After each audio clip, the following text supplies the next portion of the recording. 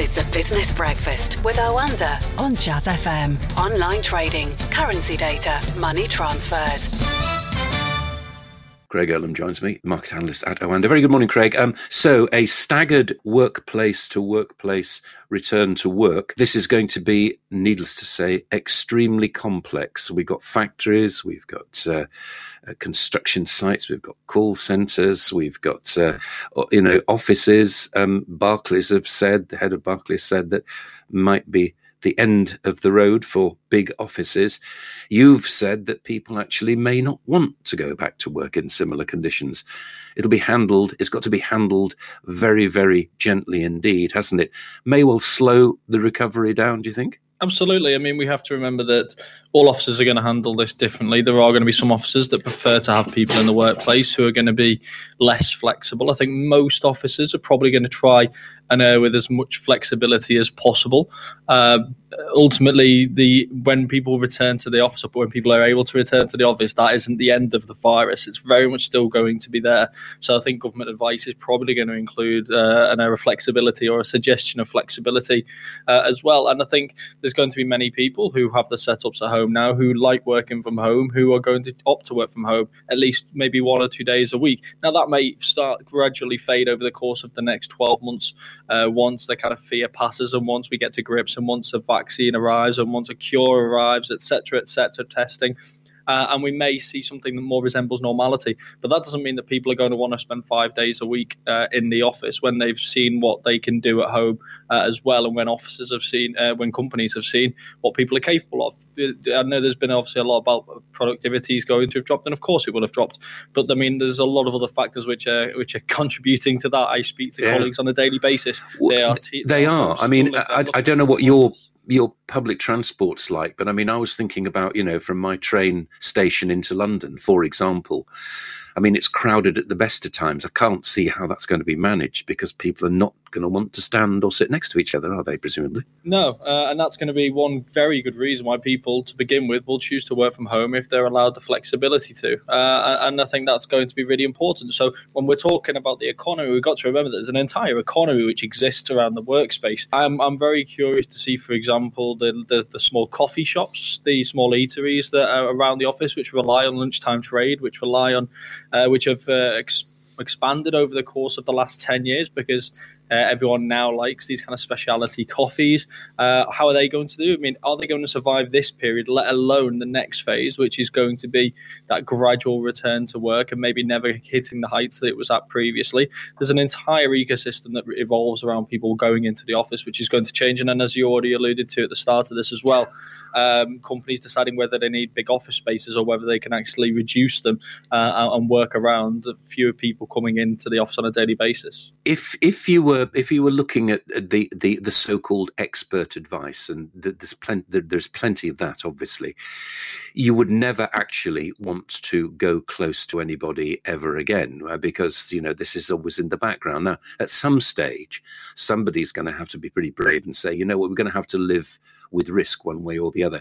We have done that in the past. Unfortunately, these days, there's basically too much information around, and it's much more easy to be wary than it is to say, do you know what? I'm not going to get this. It's a very difficult thing to say, isn't it? But we're going to have to wait, I think, until there's some sort of change of attitude from everybody. It happened during Asian flu in the 50s in the UK.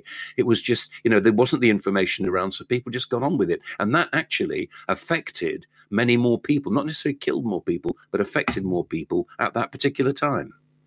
Yeah, exactly. And we have to remember, I mean, we're in the most frightening stage of this because we don't know enough about it, because we are seeing seemingly very healthy people who are dying as a result of it. We are seeing quite extreme numbers around the world, and everything's being reported where it's not necessarily reported in other examples. So I think it is quite frightening, but we have to remember in 12 months' time, the chances are we are going to have a vaccine, we are going to have a cure for most people, and therefore we are going to just simply view this virus very differently. But obviously then it can mutate, and then we may be faced with other problems along the way. But we've got to remember again, there's and I saw a report yesterday which was very interesting, that risk with everything we do. We weigh up the economic risk we weigh up the economic impact against the risk that we take. Whenever we step on an aeroplane, there's risk. Whenever we step in a car, there's risk. I think the report yesterday mentioned that something like 45,000 people a year die in car accidents in the US. That doesn't mean that people are afraid to get into cars every day. They just weigh up the risk and they say, this risk isn't that great. And to be honest, this enables me to live my life and it enables everything to tick along. And eventually we will kind of get to that same point. But in order to get to that point, these numbers need to come down. This herd immunity needs to slowly build up, and things like vaccines and cures are going to be a huge part of that. And once that happens in 12 months' time, I have no doubt that people are going to start to kind of continue their life as they were in bars, in restaurants, on tubes, etc.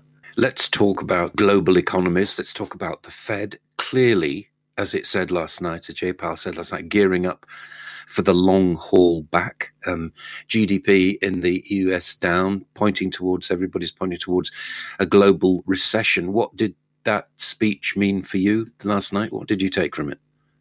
To be honest, I didn't take too much. I mean, the Fed has done an enormous amount over the course of the last 2 months to stabilize these markets and to try and stop what will be a severe recession turning into a severe depression. And I think they've done a quite extraordinary job.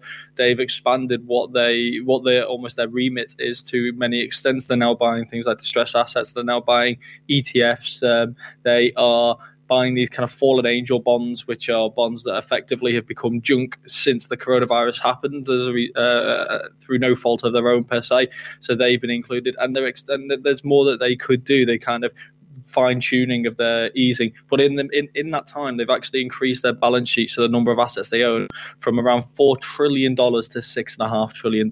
So like they have done an awful lot. That will inflate the markets, but it's also going to mean that consumers, the households, the businesses are going to go through a less severe recession than they would have otherwise done. Now there is more they can do, but I think what the key message that Powell, the Fed chair, wanted to take away from last night was, we've just contracted by 4.8% in the US in the second quarter. The next quarter, the second quarter, it could be more like 35%. I've heard many people saying, but we are here to do whatever it takes in order to stabilize the economy this year.